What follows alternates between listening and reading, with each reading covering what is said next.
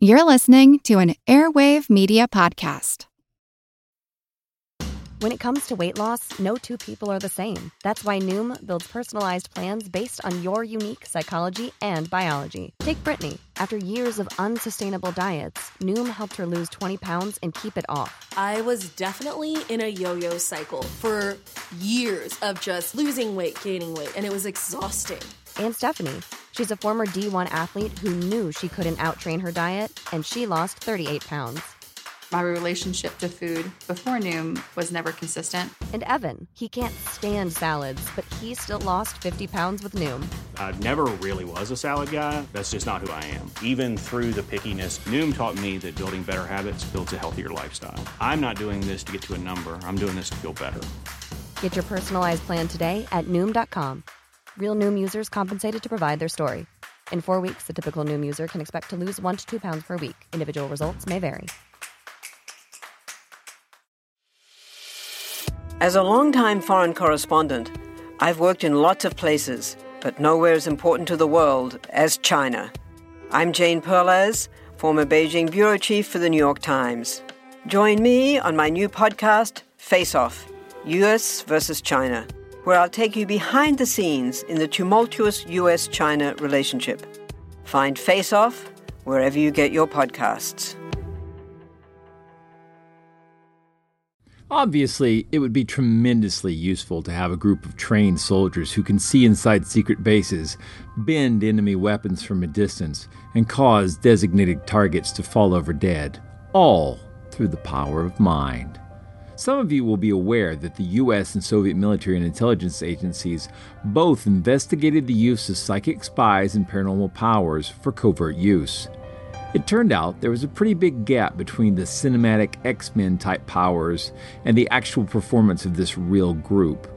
Somewhere between Magneto bending a tank turret and an Israeli magician bending a spoon lay spectacular hopes that psychic superpowers might someday play a part in the war between government superpowers. It's actually quite unlike anything we've ever seen before. A giant, hairy creature, part ape, part man. In Loch Ness, a 24-mile-long bottomless lake in the Highlands of Scotland. It's a creature known as the Loch Ness Monster.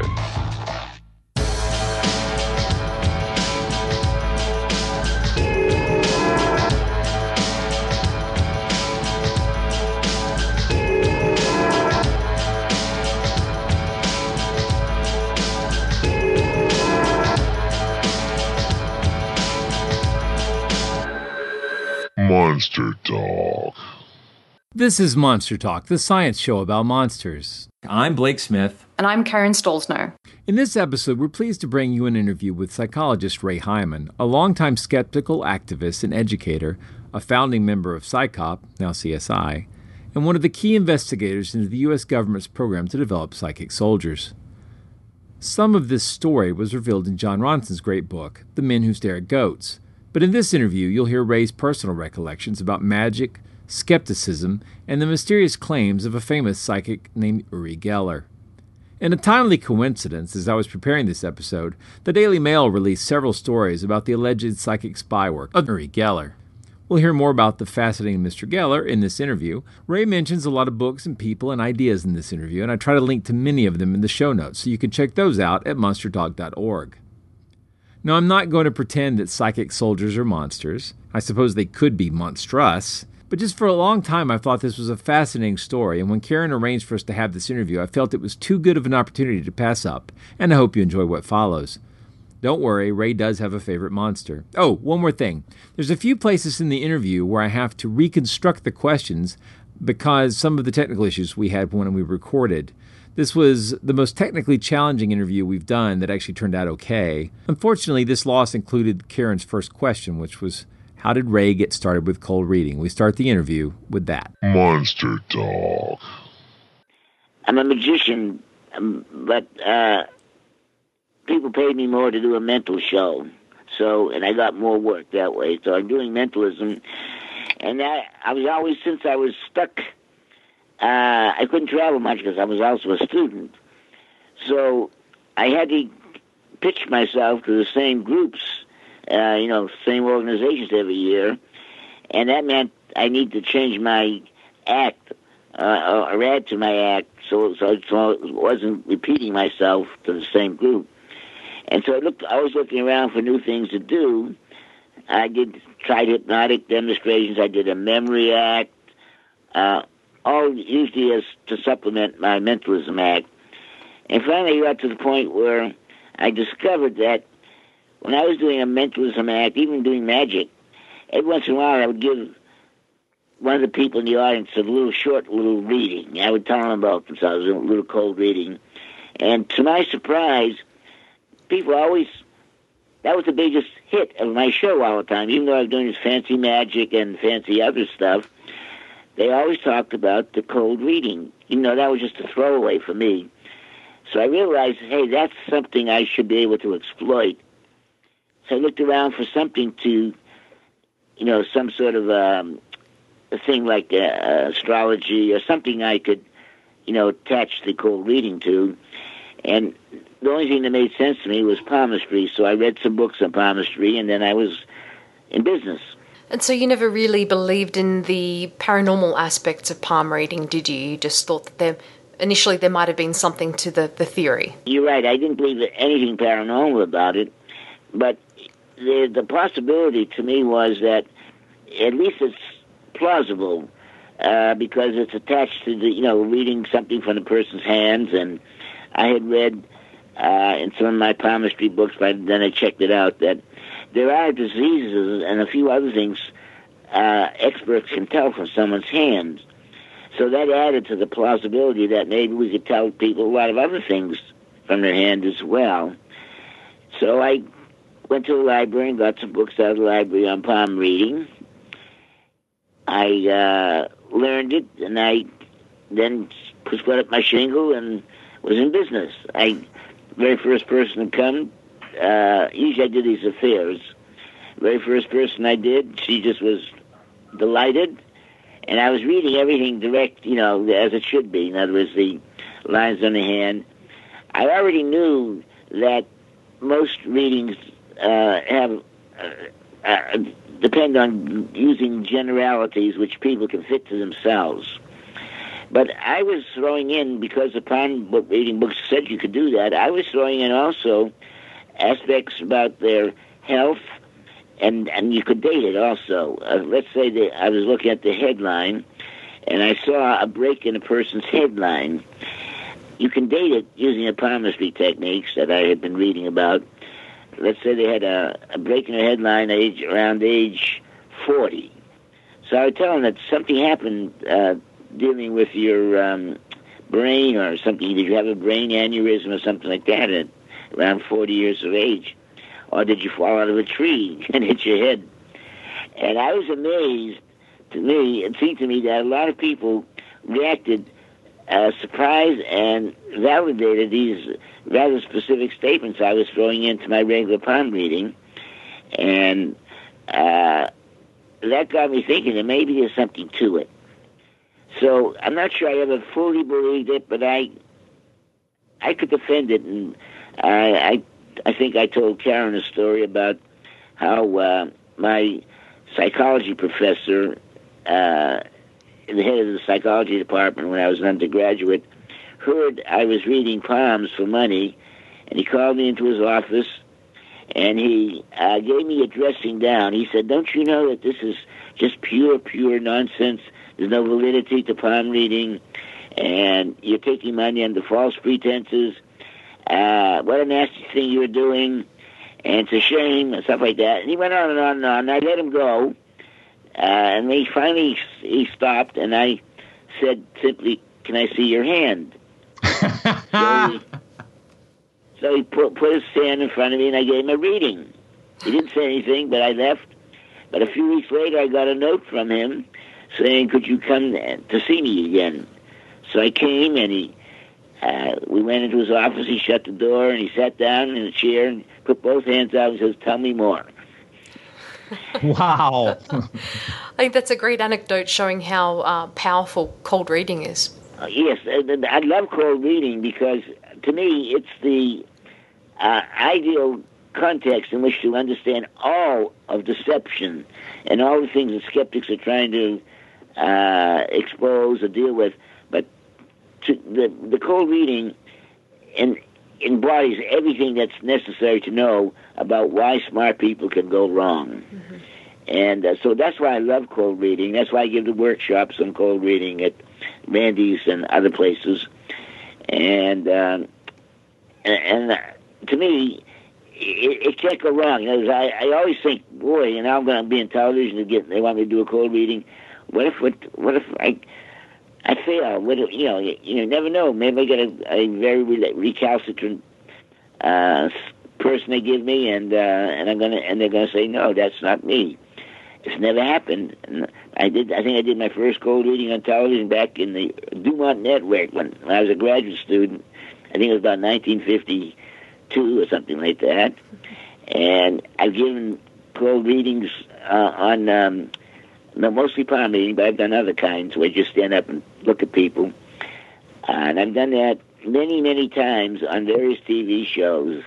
I even have videos of several of them. And I put together for my workshops, sometimes I put together a selection of my readings that I show them to show them what cold reading is and how powerful it is.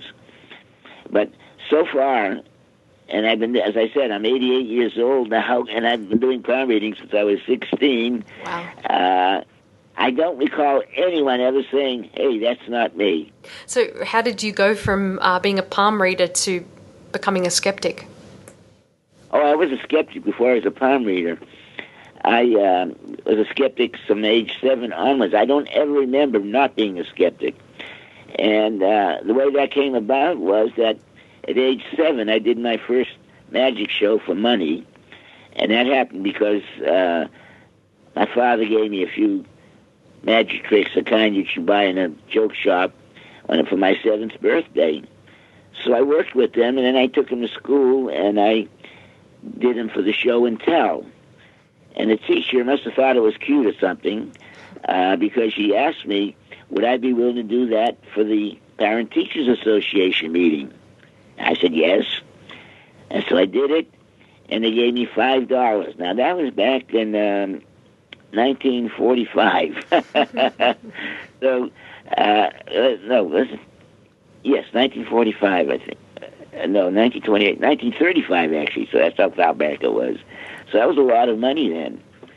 And I was able to go to a printer with that $5 and ask him to make me some business cards, and he did. He did a very nice job.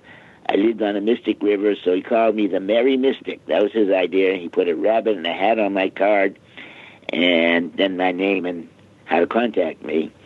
I distributed those cards all over the city, and I got a call from the library, and they had me come and do a magic show for the library for the story hour, and I got other magic shows, and from then on in, I was on my way. What happened was there was a little library down the street from where I lived, down the hill, and it was a branch of the major public library, and I usually was the only one in that library, I know, and the librarian, she always was looking out for good books that I might read.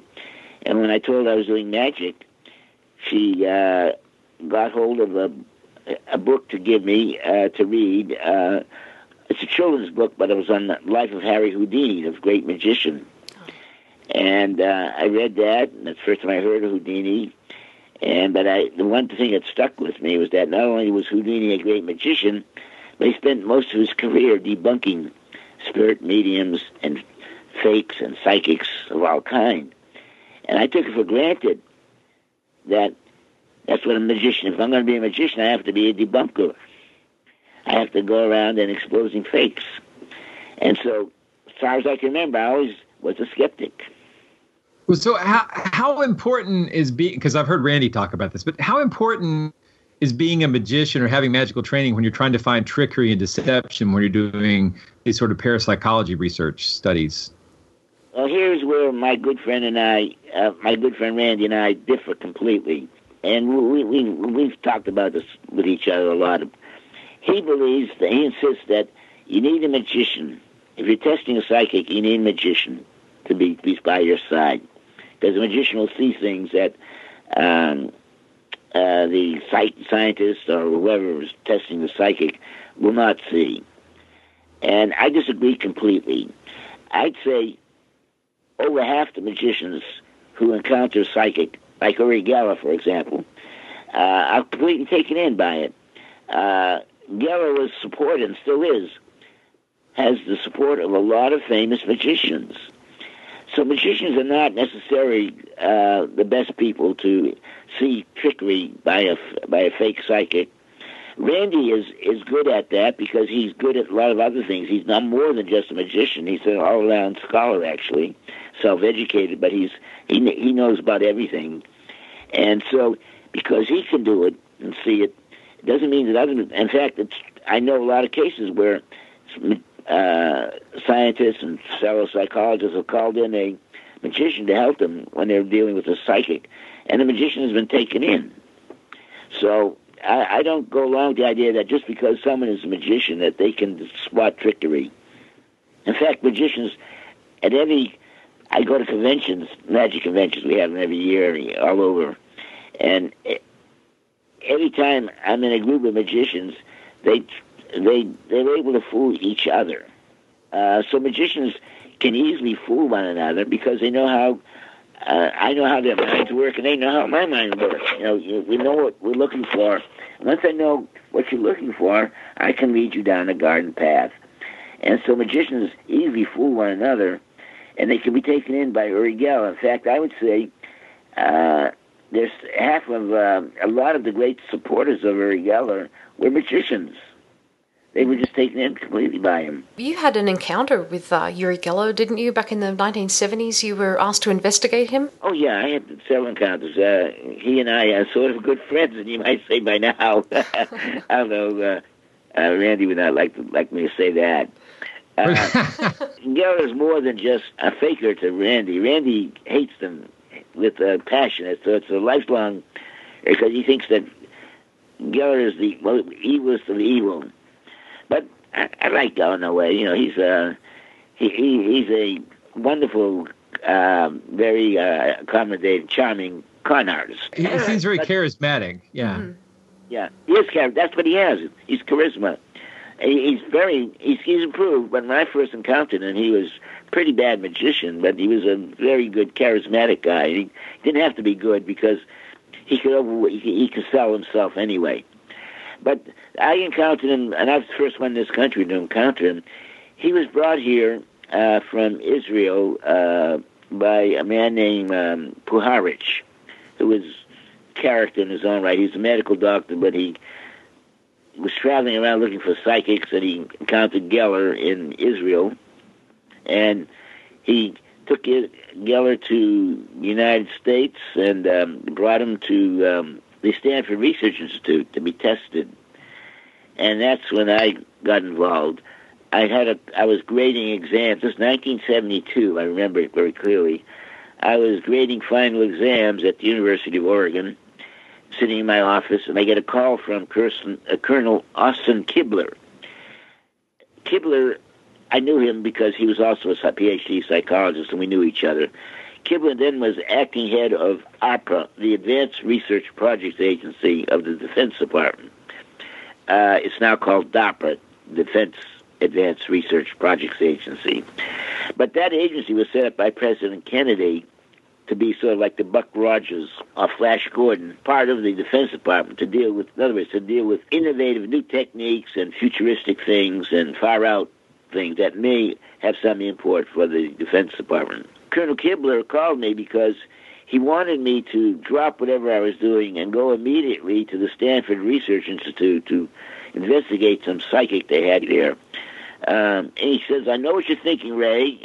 I know that you're skeptical and you don't believe it, and psychics at all, but this guy is more than just an ordinary psychic.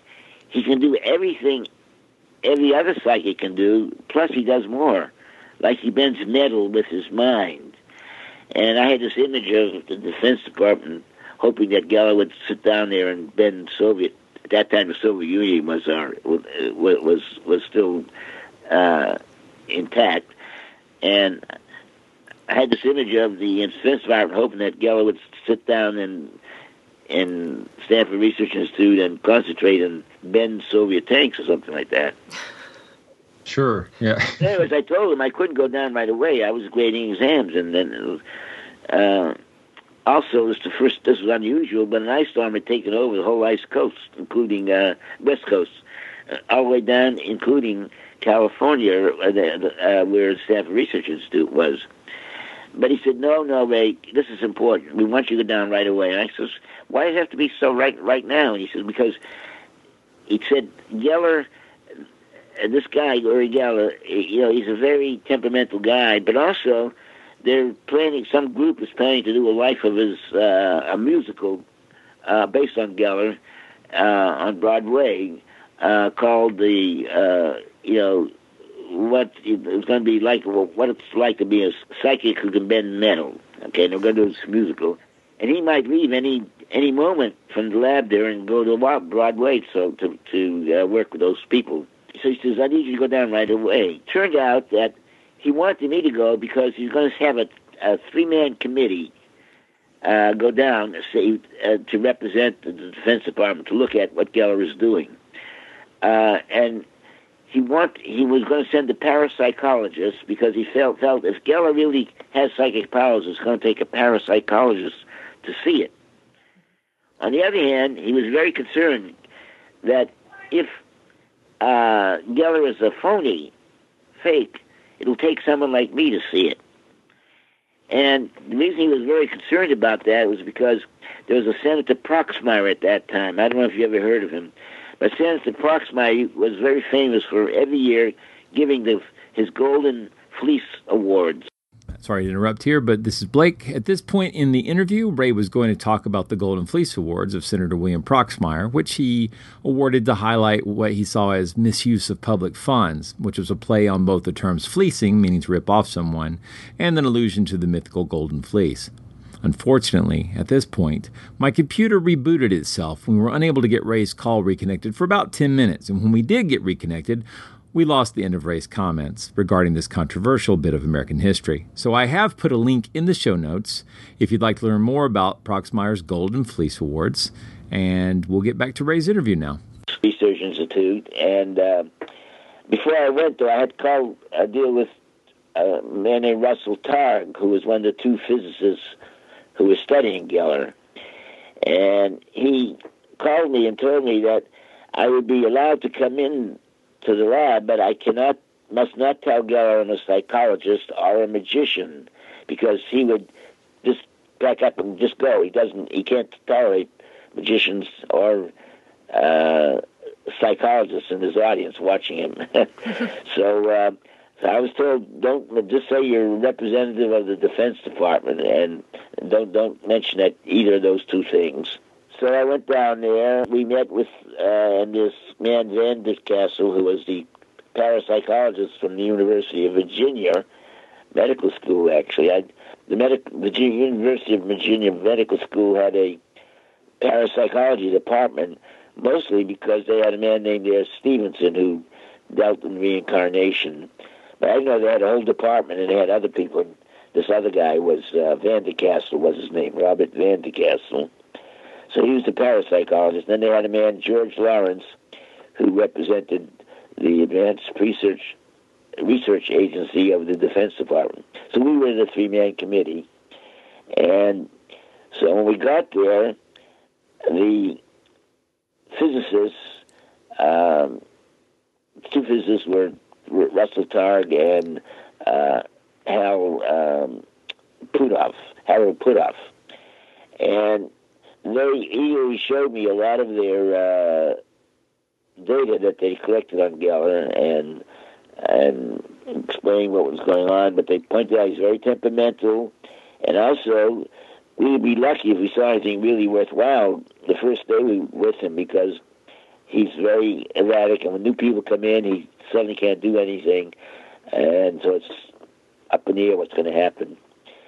And while we were talking, I should have mentioned that one of the reasons that I went was because the colonel who sent me there told me that, look, I know Ray, you don't believe this stuff, but let me tell you one of the things he did in my presence.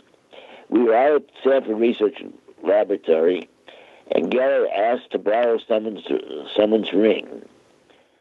And he said, don't let me touch it, though. And he had the person put the ring in the middle of the table that was in the laboratory room, and we all stood around the table, but kept back, backed up from the table, so no one's even touching the table.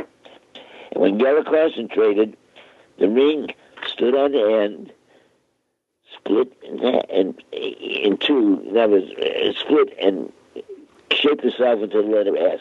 And that's impressive. But yeah. I thought it was very impressive too, so I wanted to see that. Mm-hmm. So when I got there, the very first thing I did, I said, they were telling me all the stories about what Geller does and showing me some of their records. But I kept asking him about this thing about the ring that he meant without touching it. And I said, did anyone, where did this happen? And do you have the ring? And so on. And they said, oh, don't worry, he can do it. I said, can he do it without touching it? And he said he could do it either way. He could, sometimes we give him a ring or something to bend, and he has to go to the bathroom. And by the way, Randy called us urinalysis.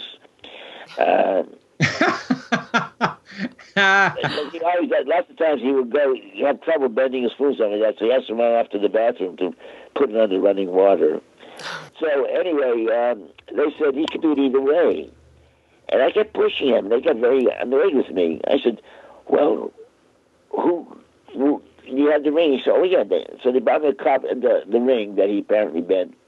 And it wasn't a ring that people wear in their finger. It was a ring that, for some machinery that they do at Stanford Research Institute, they use these brass rings or whatever they are. I don't know what they're used for, but they use them a lot there. And this was a ring shaped in a letter, like a letter O, but it was compressed.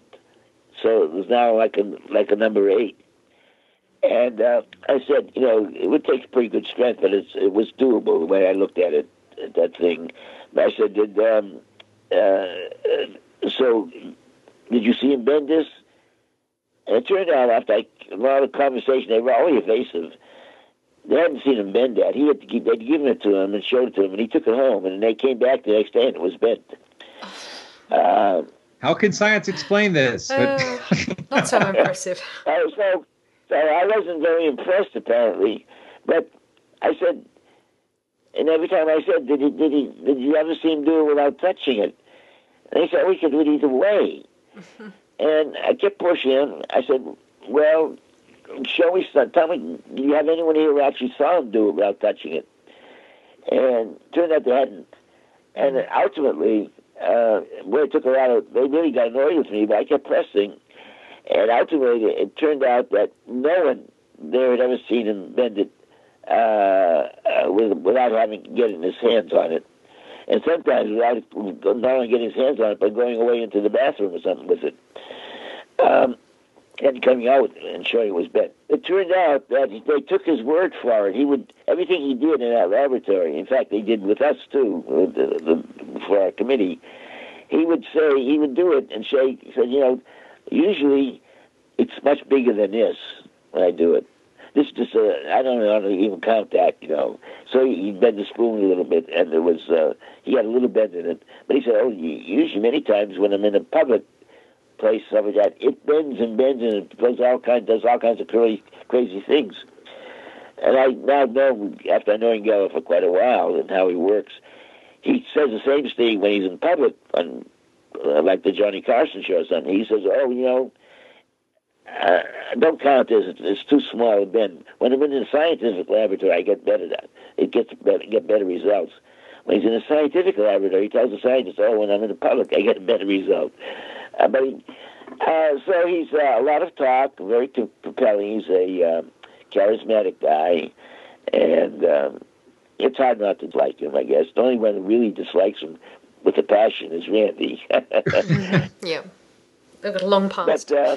Hello, it is Ryan, and we could all use an extra bright spot in our day, couldn't we? Just to make up for things like sitting in traffic, doing the dishes, counting your steps, all the mundane stuff. That is why I'm such a big fan of Chumba Casino. Chumba Casino has all your favorite social casino-style games that you can play for free anytime, anywhere with daily bonuses. That should brighten your day a little. Actually, a lot. So sign up now at ChumbaCasino.com. That's ChumbaCasino.com. No purchase necessary. VGW Group. Void where prohibited by law. See terms and conditions. 18+. Hello, I'm Paul Giamatti. And I'm Stephen Asma. Each week on Chinwag, we dig into the weird topics you wonder about, that you care about. The stuff none of us are totally sure of, like the Bermuda Triangle, Mothman, consciousness, philosophy, UFOs, ghosts, or, say, Bigfoot. So who's to say that there's not alien species that are Sasquatch? Like I'd seen a ghost, and I would hear something walking and breathing. Maybe every path is right. I will accept as a premise that every path is right. That is a face on Mars. Eyes, nose. It kind of looked like Wilson, the volleyball.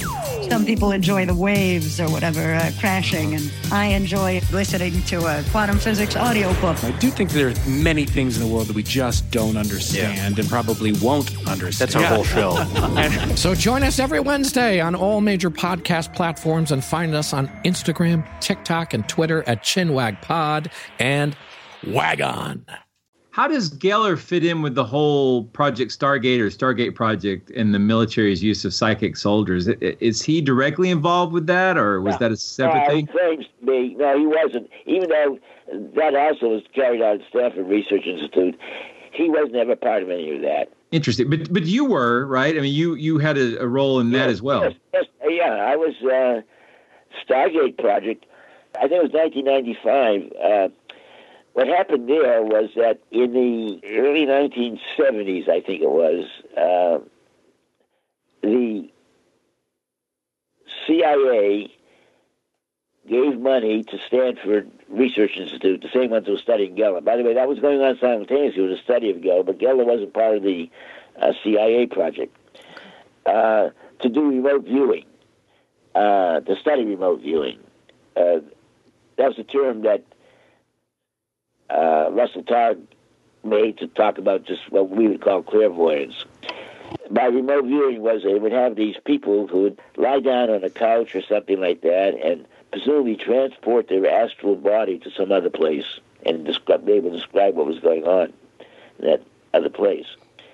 And so Targ and Putoff began doing a series of, for the CIA, they began doing a series of studies. And what they would do, for example, they would give a remote viewer the coordinates of a place in the Soviet Union, for example, where they were interested in knowing what was going on. And the remote viewer would lie down or go into a trance, whatever, and then began describing whatever came to their minds. And they felt they got some rather dramatic hits. They gave examples. One case where the first one they tried even, the United States was interested in a place that these high-flying airplanes had seen some activity going on in this place, but they couldn't see what was going on inside. They saw some big cranes. And so their first remote viewer, they had to do remote viewing, and they claimed he went into this kind of a trance or whatever he goes into, and then said he saw the big cranes, but then he saw something else under there, and he described a few things there, and supposedly he had some great hits. And that was how they sold the CIA on us. That was a test for the case for, and when the CIA saw what he did with this Russian place, they decided to go whole hog, and they gave money to Stanford Research Institute to study to remote viewing. And that went on for a number of years. I spent about $7 million, I think, for that first few years. And they produced data, and they ultimately published some of it. And that was torn apart by... it was just horrible stuff.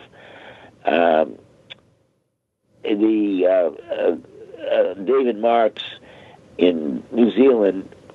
Then he now lives in London. Psychologist in New Zealand. He tried to replicate, when he first heard about these experiments at SRI, he tried to replicate the remote viewing experiments, especially the ones that they published, which got highly significant results. And they couldn't get any of it. They believed it, but they couldn't get it. Whenever they did it, they just found nothing. So David Marks came over to the United States. In fact, I got him a temporary appointment at the University of Oregon so he could live while he was here. So he came from New Zealand to the United States and stayed with me, actually. And then he went down to Stanford Research Institute and wanted to see their data. And they went there and look at it. And he had a terrible time. He spent a lot of time trying to get hold of it. He couldn't. Finally, he got friendly with one of the judges. And the judge had the data that he could look at. And he looked at those data. He took that back to New Zealand with him. And he did experiments. And he showed that when you edit, for example, the remote viewer would say things. They would do let's say they would send a team out from Stanford Research Institute while the remote viewer was closeted with Russell Targ at Stanford Research Institute. And they would go to some target place and wander around, and the remote viewer supposedly would say, I see some water, I see some towers and stuff like that. And then they'd come back and they'd take the remote viewer with them, and they'd all go back to the actual target and see how close the target was to what the reviewer had said. And they thought some great matches. But they then did a statistical analysis, and it came out highly significant that this was not chance. These people were actually picking up data. But David Marks, doing the same thing, couldn't repeat any of that. So he got this judge, I'm trying to remember his name now, but he became friendly with one of the people who had been the judge for the remote viewing experiments, and this man had kept copies of all the protocols. Let me give you an example. They would have, for let's say this particular remote viewer testing, they would test him on 7 days, let's say, and the first day there'd be a target that the target team went out to. The second day, there'd be a second target, and so on. Let's say the first day was the Hoover Tower at Stanford University. The remote viewer would describe a lot of different things, including the tower, which is a very prominent fixture in that area, and they would say that's a good match. That matches that particular target description matches the Hoover Tower, and they would go on and click that several days in a row. But what David Marks found was that there were clues from one day to the other. For example, in the protocol, the person like Targ, or one of the people, whoever was sitting with the remote viewer, he would say to the remote viewer, now, how does that compare with the Hoover Tower that we were looking at yesterday? Well, that already gives the judge a clue as to the fact that this very first, they were numbered, the very first target that the remote viewer had to work with was the Hoover Tower. And so on. He found all kinds of clues like that. When he removed those clues and gave his judges in New Zealand the task of matching the targets to the protocols, it was just chance. And on it went. By the way, a lot of this work, if you're really interested in it, the best work on destroying all the remote viewing work is a book by David Marks. The name escapes me now, but it was published by Prometheus Books. It's got solid chapters on all this remote viewing and tears all that stuff apart completely. Well, they went on after Targ and Putoff stopped doing their work. It was taken over by one of the people who had been working there. Book by David Marks is called The Psychology of the Psychic. That's right, The Psychology of the Psychic, right. Okay. Excellent. It's devastating. His book tears apart everything that's been done on remote viewing. Very good. It's the best complete expose of it all. In other words, showing that none of it works at all. Even the best work that they was later done by the oh boy. But anyways, the guy who succeeded Target Puthoff, and he carried out a whole series for the this. By the way, the CIA in the first 5 years of the program decided that it wasn't working for them, so they dropped it. And the DIA, the Department of Intelligence, the Defense Intelligence Agency, took over.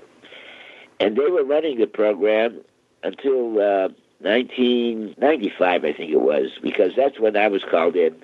The CIA, what happened was there was the remote viewers that they had, I think, so at any one time during that period, they had about, the Army had about 5 to 10 remote viewers, and they were housed at a fort not far from Washington, D.C., so that's where they were based. But a general was in command of them, and a fight developed between the general and the remote viewers. They felt he was asking them to do things which they're not doing. He wasn't appreciative that the psychics have, they don't deal with quantities.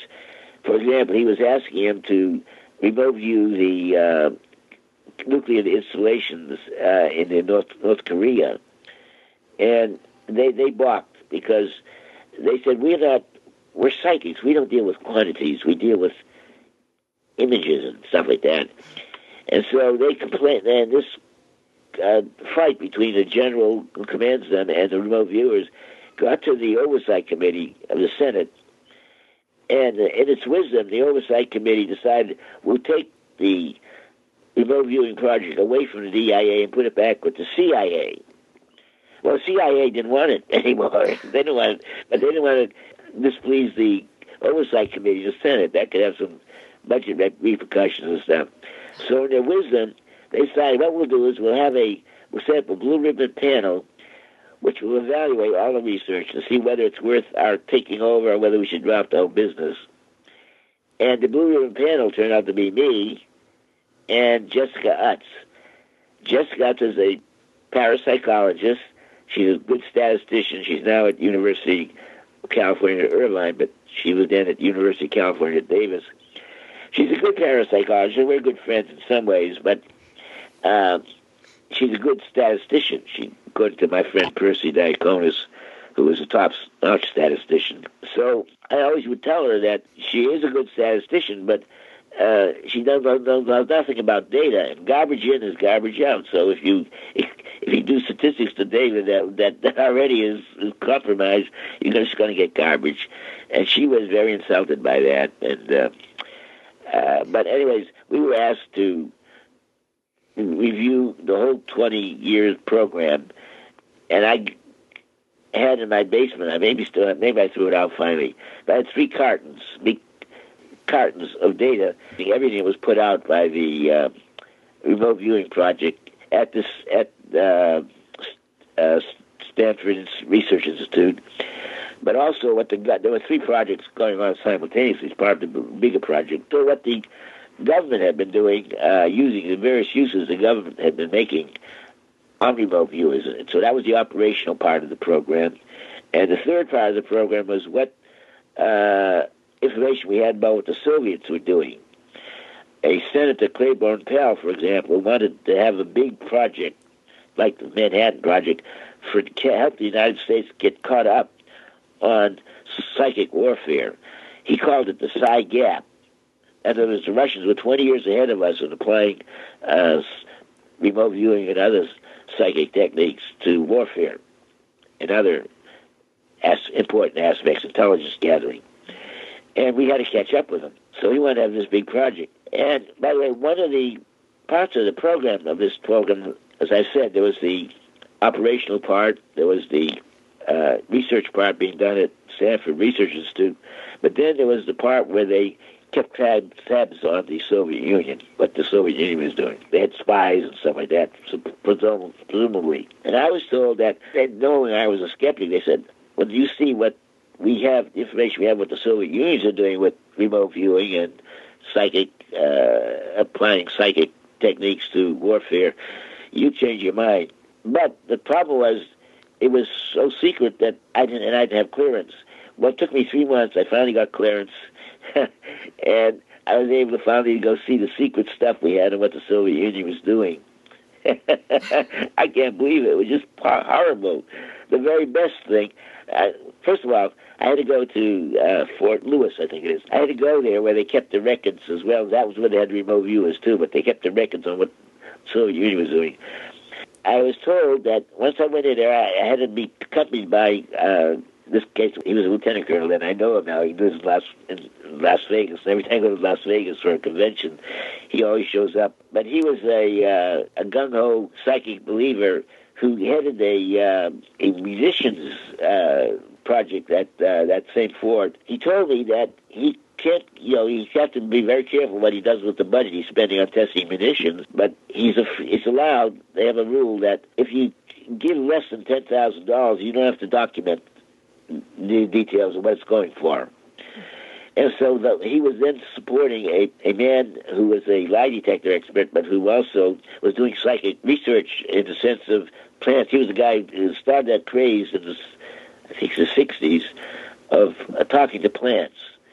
He was, as a lie detector guy, he suddenly, on a whim, he put a lie detector on a leaf of a philodendron.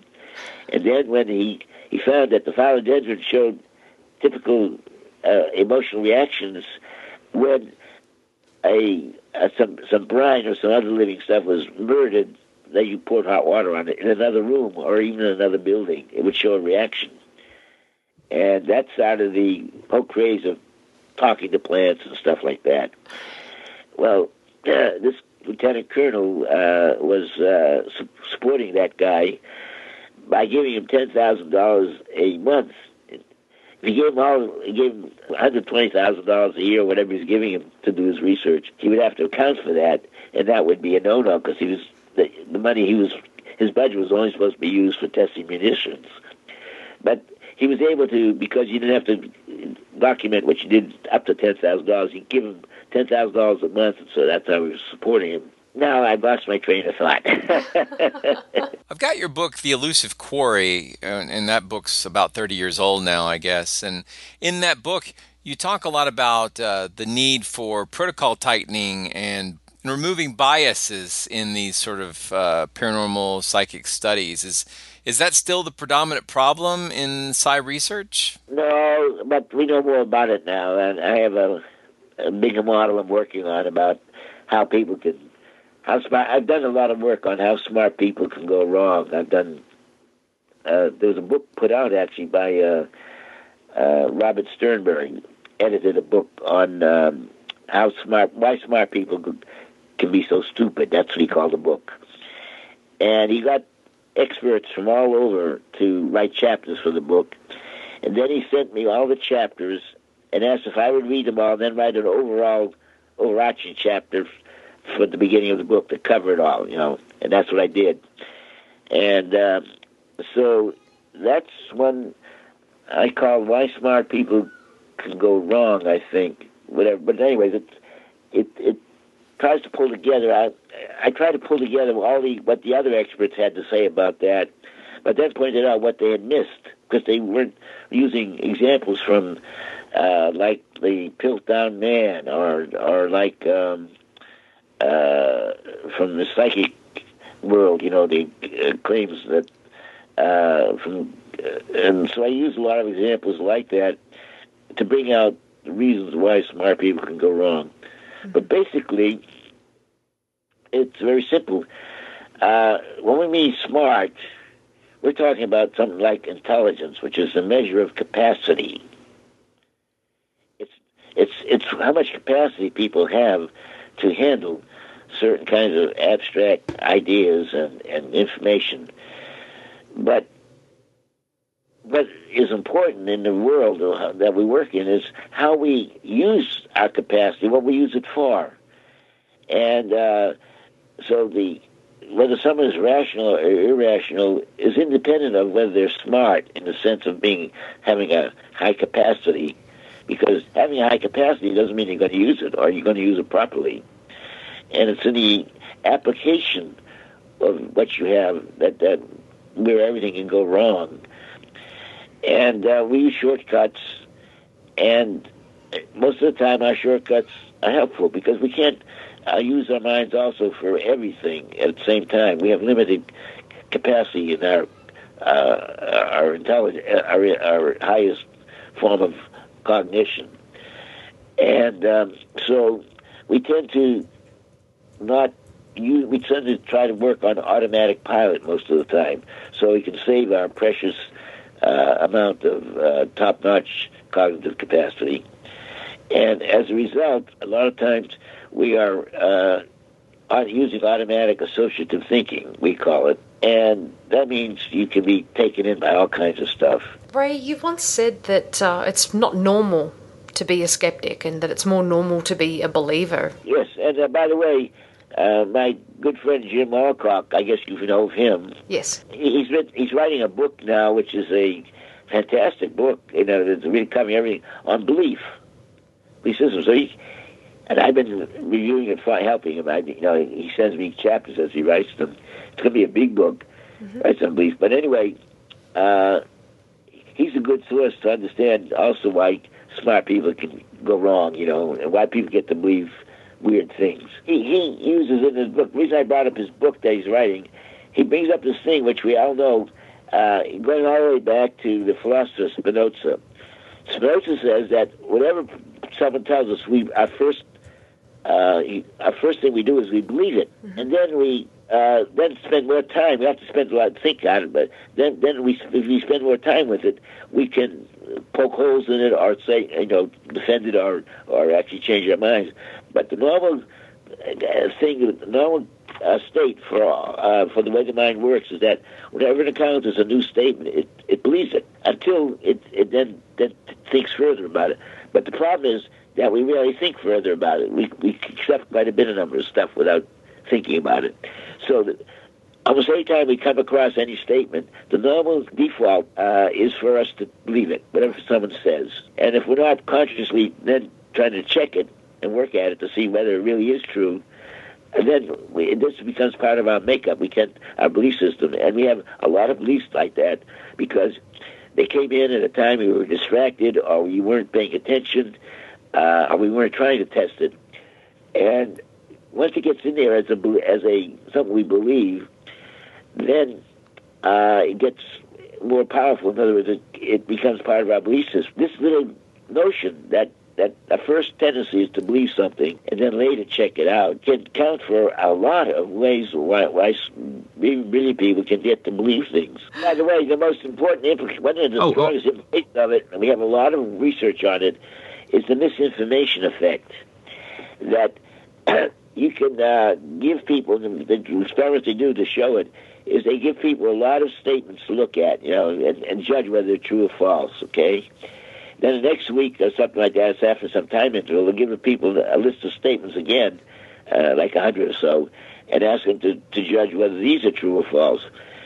Without telling the people that, half the statements they give them are ones they repeated from the original list, and the other half are new ones.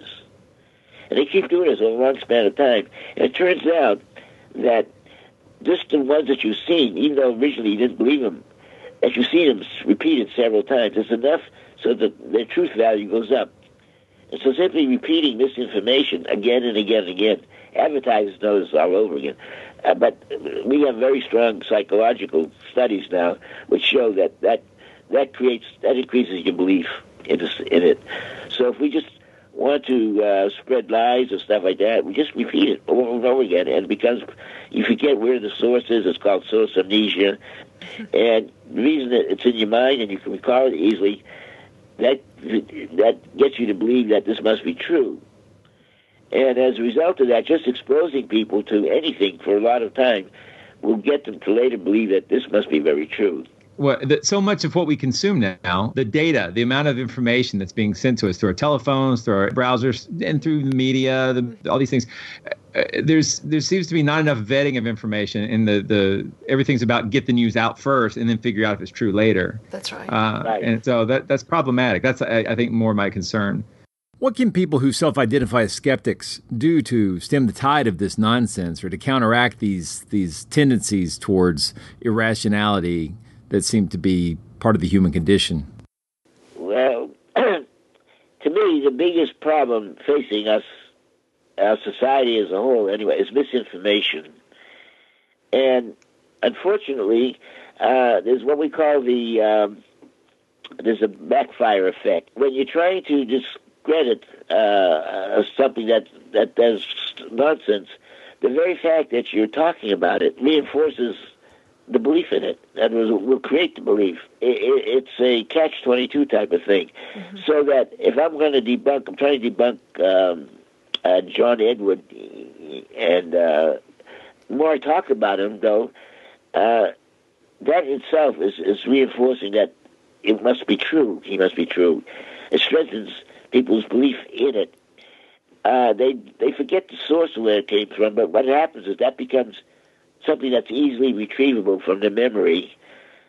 They don't remember where it came from, and as a result, if things are easily retrievable from our memory, we tend to believe that it must be so. And this is, again, goes back to the way if you want to spread a lot of misinformation, you keep repeating, like the truther thing that they repeated for Obama, and that that he wasn't born in America, and you keep repeating that. All kinds of people tend to believe it so now, and it's very hard to undo.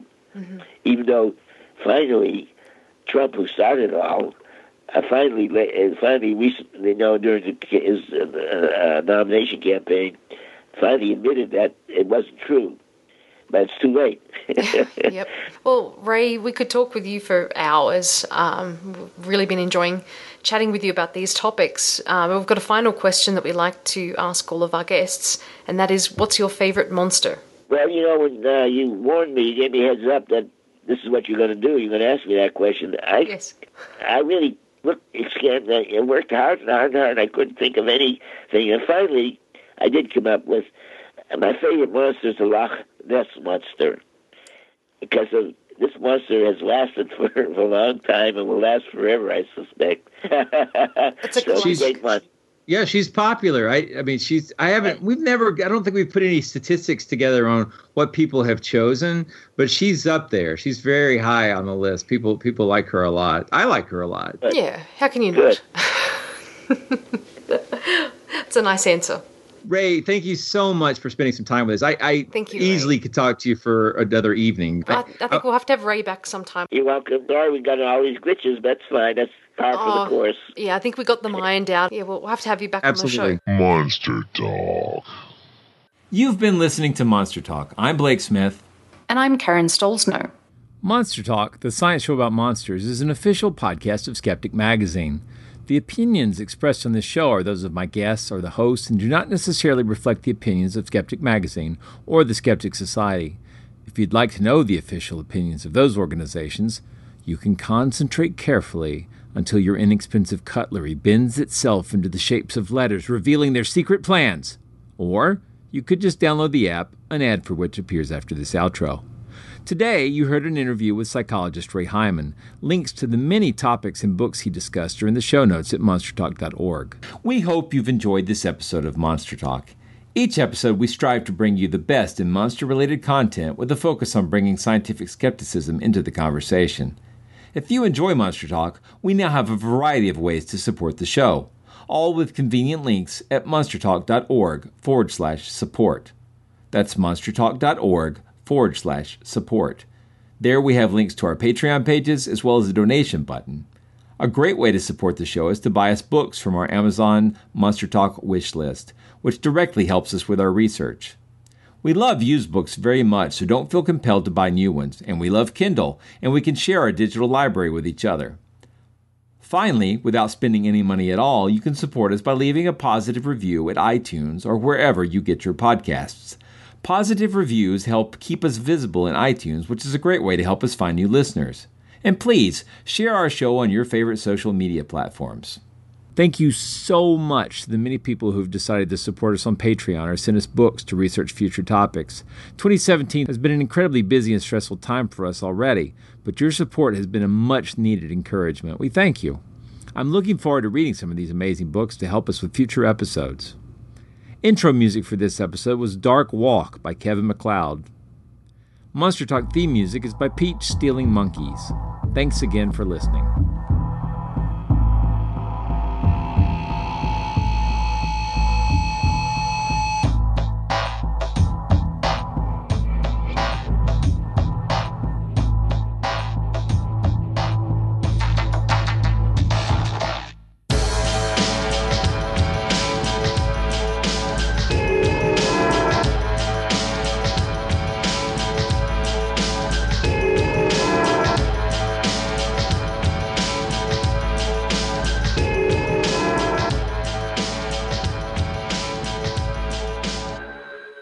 Did you know that you can now subscribe to Skeptic Magazine digitally?